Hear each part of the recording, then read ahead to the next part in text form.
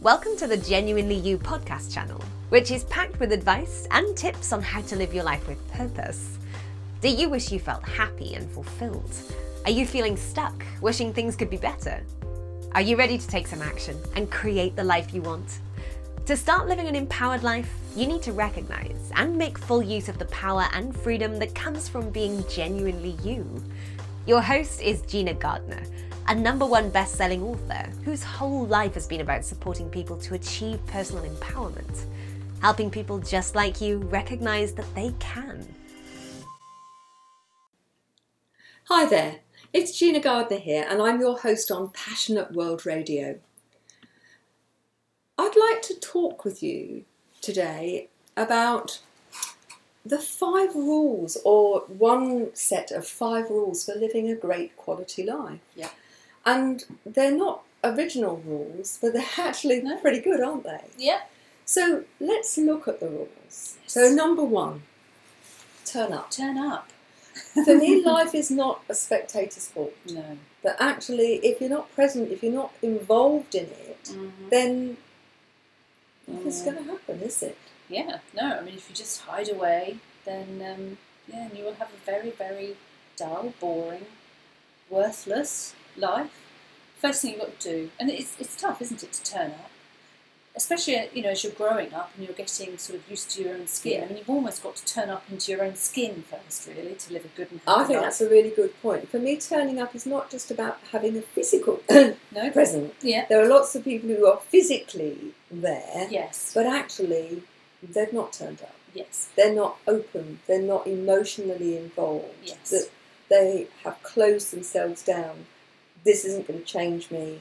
I am as I am. Yes. I'm not actually here to take part. Yes. Yes, it's perfectly possible to be present physically and not to have turned up. Yes.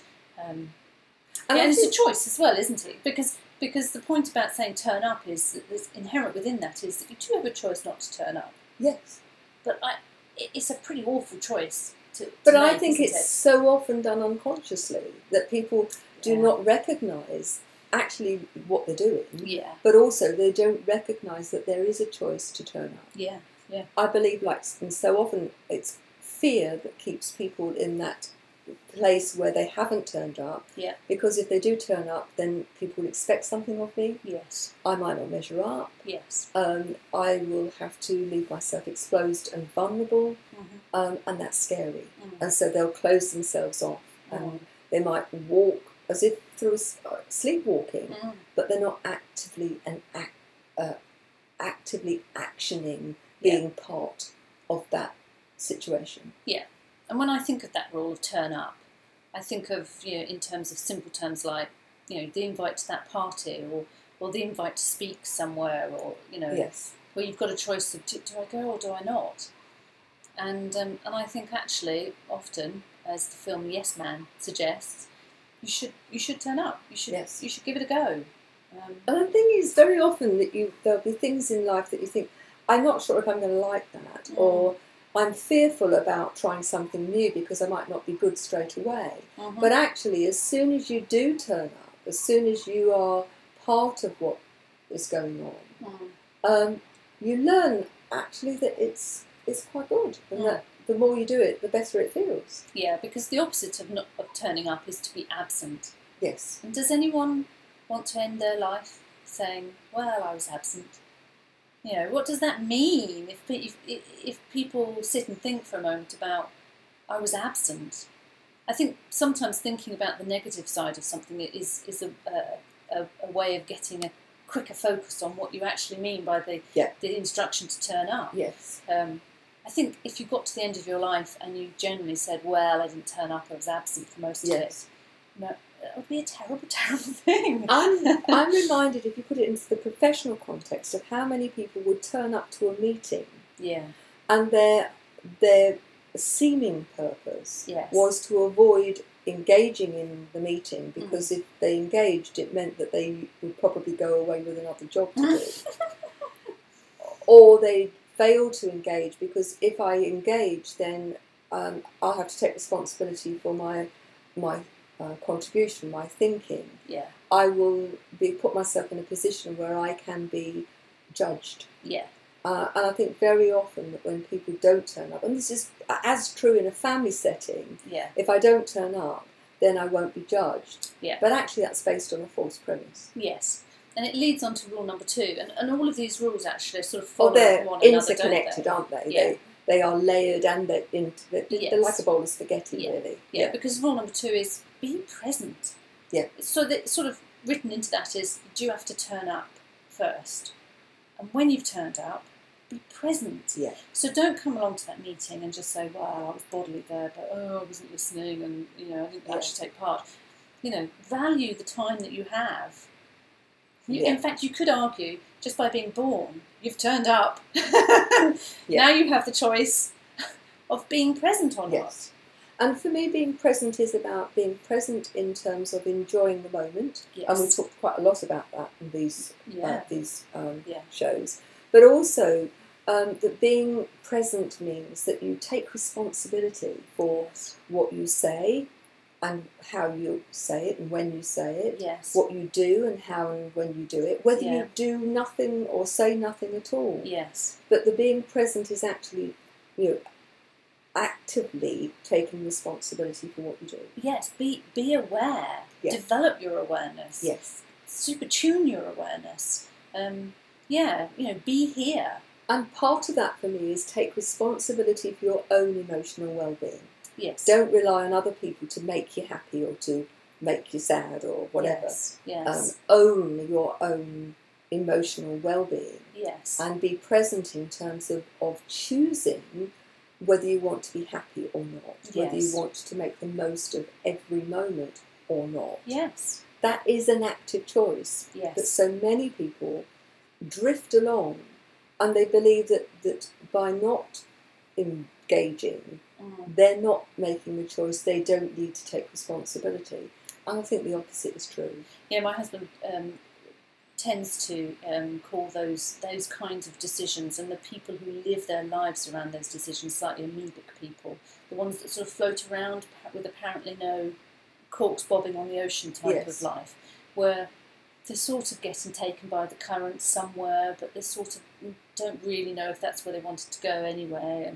And it is a way to live life, obviously, but you are at the behest of third-party forces, aren't you?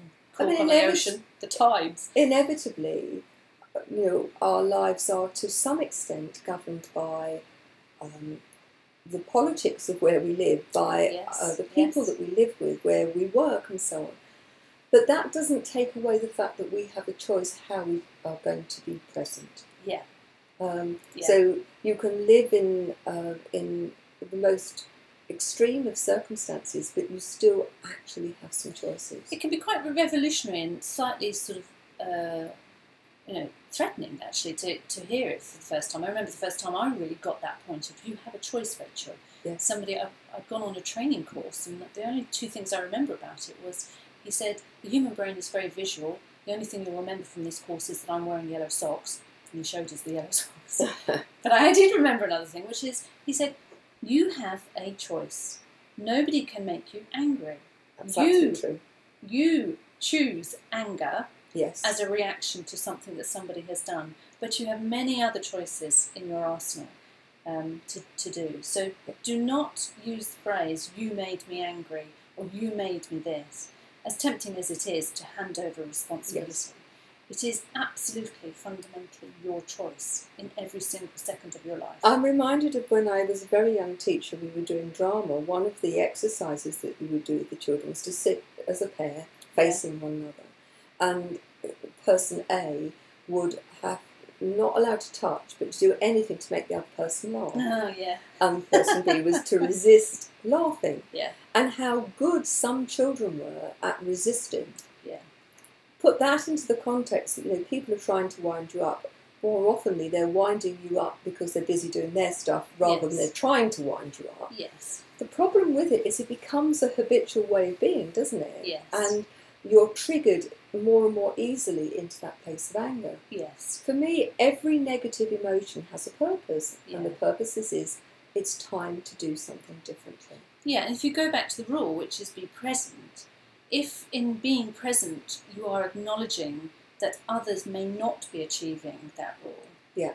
then that further informs your ability to make choices and your choice is to let them get on with their stuff, or to intervene and attempt to make them more conscious. Yeah, because I think by living the being present, you naturally will model behaviours that actually the other person is, I think, on a sort of instinctive soul level, is going to understand that you're behaving in a higher self, higher vibrational mode, and you'll sort of pull them to that. I wonder whether many people would actually conceptualise it in terms of a higher vibrational mode.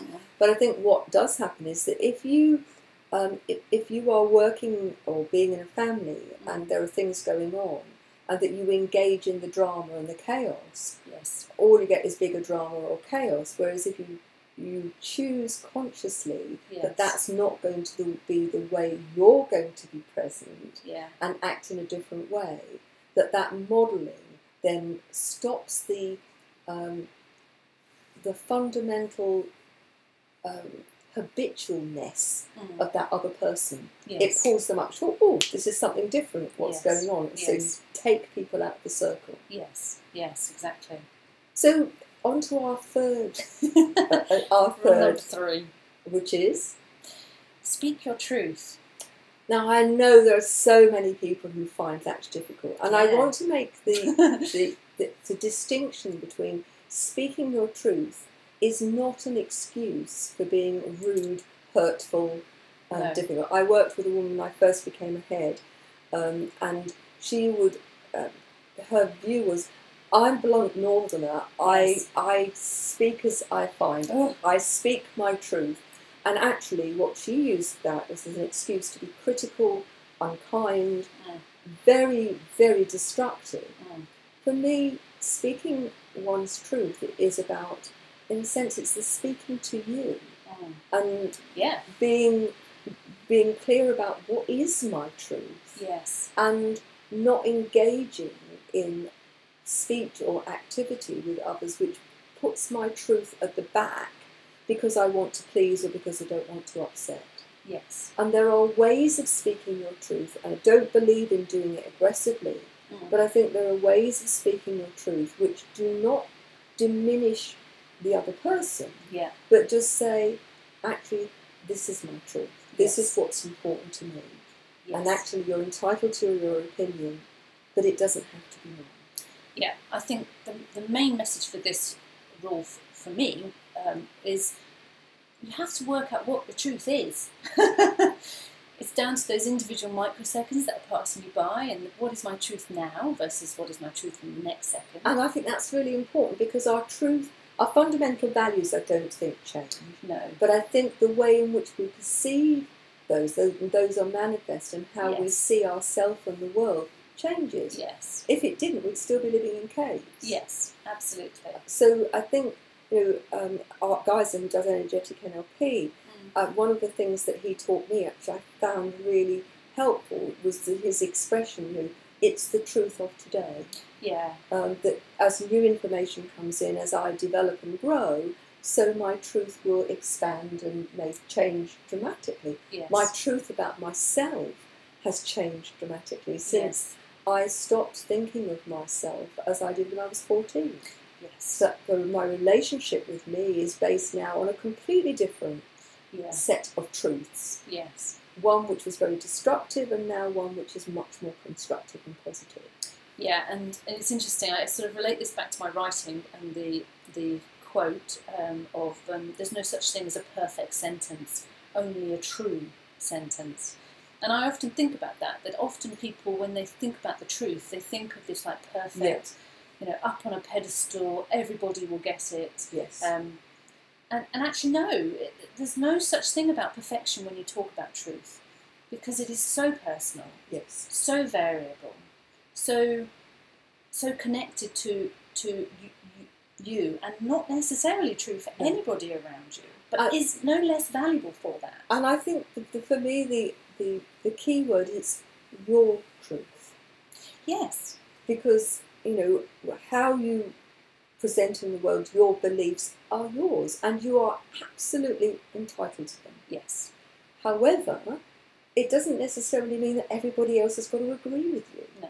And that doesn't diminish your truth, Yeah. nor does it expand their power. No. It that's only right. expands their power if you give them that power. And the other thing I think is really important about this rule is the active verb of speak, because it is very possible to have truths, to understand them, but to never make them anything other than just sort of within yourself. So it's in the articulation. You have to, it's part of sort of the turning up and being present Yeah. to formal rules. In order to fulfil the rule, you have to speak, you have to do something active about Yes. it. And I do think that is about living an authentic life that is, integral to your values. So you have integrity to yourself. Interestingly for me, it's not only about the speaking, it's about, the saying action speaks louder than words. Oh, yes, yes. For me, it's about the behaviours, and Yes. often you don't necessarily need to articulate with words. No, true. But embodying your truth. And I think that's particularly true around things like love, compassion, Yeah, care. yeah, Lots of people talk a good talk, yes. but it's in the action that Yes. they're speaking their truth. Yes. And so, I mean, obviously you need both, but I think it's really interesting one that there are so many people who talk a good talk, but Yeah. actually they're not authentic. They're not No. being their genuine best selves. No, They're that's right. posturing. Yes. And in a way, I think that, when you look at the fourth rule of living a great quality life is do no unnecessary harm. Yeah. And I think the way in which we speak our truth, I think it's really important that we recognise that divisions, and we live in a world which is so divided. Yeah, I mean, the media feeds on polar views. It you know. does, and if you look at fundamentalists of any sort, they are so convinced that they are right. They would probably argue, I'm speaking my truth. my truth. Therefore, it's Yeah. all right. But it has to be seen in conjunction with do no unnecessary harm. Now, I suspect that they would argue that this is not unnecessary harm. It is a relative term. So if you're Ku Klux Klan, for example, Yeah. or ISIS, Yeah. their view of what's unnecessary would Yeah. be very different to yours or mine. Yes. So for me, it's about, being conscious about that every action or lack, every word or lack has the capacity to hurt and harm, and being mindful of that in living my truth, I do not want to do harm to other people. Yeah, I mean, I sort of learnt this rule a little bit from one of the shamans called Ross Heaven, a fantastic shamanic teacher actually, and he was dealing with several people who, very spiritual, love and light type people who struggled with the concept of what humanity does to the planet and in living their lives, how they do so much harm. And he said, look, humans, we kill things all the time just by breathing in. You kill things, the microbes in the air. Isn't it the James sect? Yes. Who, they'll brush the floor so they don't kill an ant and so on. Yes. Yes. So just by existing, I'm afraid you have impacted the environment in that sense. So you have to sort of come to a certain amount of acceptance that you will do harm in life. You will. I think the point about it, though, is that doing harm should not necessarily stop you from speaking your truth if that is what you truly need to do and you made sure that, it fits with your values. But it is not an edict to just ruin other people's lives. We're not saying, hey, those murderers out there, they were just speaking their truth. It is about speaking your truth, but doing no unnecessary harm. Yes. Now, I know that I've made decisions in my life that have hurt other people, but it was so necessary for me in order to be truly myself that I had to harm those people in that way. And I hope I did it in such a way that I didn't over-create the hurt in that sense. And let's qualify that by causing harm, causing upset because you removed yourself from a marriage that wasn't working, for example. Exactly. Yeah. We're not talking about, I didn't take a knife to anybody. No. Glad to hear it. Yeah. So, all of these things are open to people qualifying them to come to their own view of what they are. Yes. Ultimately, to live a great quality of life. Sorry about the noise. We've now got a helicopter passing over. That it's really important that I think for everybody that you actually consciously think about these things rather than just going through life without considering what is your truth. How do you speak that truth in a way that doesn't hurt other people? Or if it does, that you minimise that hurt. Yes, because I know that a lot of my growing up was dictated by messages around avoid conflict because, it will hurt people or you will get hurt. Yes. And that is a way of not being present and not turning up. Yeah. And so in order to learn that actually, in order to get to the point to accept that actually sometimes I may do harm, and that actually I have to be okay with it, as long as I can feel truthful and know that it isn't too great a hurt. It isn't beyond reasonable in the sense of whatever truth I'm speaking. Yes, and I think that brings us on to the final step, which is let things go. This is the hardest rule. So, if somebody has hurt you, recognising that if you hold on to that hurt, it's like you taking the poison and expecting them to die. Yes. That if you've done something wrong, forgiving yourself, forgiving others. Yes. Learning the lesson. Yes. And then letting it go and moving on. Yes. Recognising the behaviours that have been destructive in the past to yourself and to others, and changing those to become much more constructive. But having learnt the lesson, it is time to let it go. Because if you don't, that old stuff will continue to colour your present and your future in a really destructive way. Now, that isn't about it's done, I take no responsibility for it. And I think it's really important that we identify this is absolutely taking responsibility for what you've done. Yes. If you can put it right, absolutely do so. Yes. But if you can't put it right, then learning the lesson and making sure that you don't do it again is really important. And then the final bit, let it go. Let go. There's a great passage in, I think it's the Celestine Prophecy, where the main character is, running for his life, basically. And he finds himself sort of, attached to a cliff, clinging on by his fingertips. And he looks up and he thinks, how the hell am I going to get to safety up there? And he looks below and there's a raging river below him. And he gets the message from Spirit to let go. And he's arguing, what? I can't let go. He's literally clinging, but he's totally stuck. He can't go up. He doesn't really want to go down into the river. What's he going to do? Hold on there for the rest of his life? But the message keeps coming, let go, let go. And eventually he does decide to let go. And he falls into the raging river. And it's a little bit uncomfortable, for sure. But very quickly, the raging river turns into a calm. And he's drifting down the river to where he needs to be next. So I think the let go rule is really very important in terms of the main message in life. The Mac decided to break. We're back. We don't know if you've been able to hear us over the last thing. The Mac suddenly decided to die a death. And we were talking about letting it go. So there we are. Ultimately, if something's gone wrong in your life, it is time to let it go. So it's about bringing us to the end of what we're talking about. So our 5 lessons for living a great life. So turn up, be present, speak your truth, do no unnecessary harm.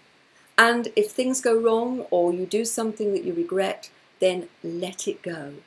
Forgive yourself, forgive other people, of course put it right if you can, and then let it go. So thank you very much for joining us today. If you want a free digital book, a copy of my latest best-selling book, Thriving Not Surviving, The 5 Secret Pathways to Happiness, Success and Fulfillment, you'll find it on the website www.genuinely-you.com. Thanks very much for joining us. So, this is Gina Gardner here, Passionate World Radio, saying cheerio and look forward to joining you the next time. Bye now. You've just been listening to another great Genuinely You podcast. We hope you enjoyed it. Genuinely You is a culmination of Gina's work, spanning over 30 years, of helping people learn what makes them feel happy and truly fulfilled, and how to achieve it. Please visit genuinely-you.com today to find out more.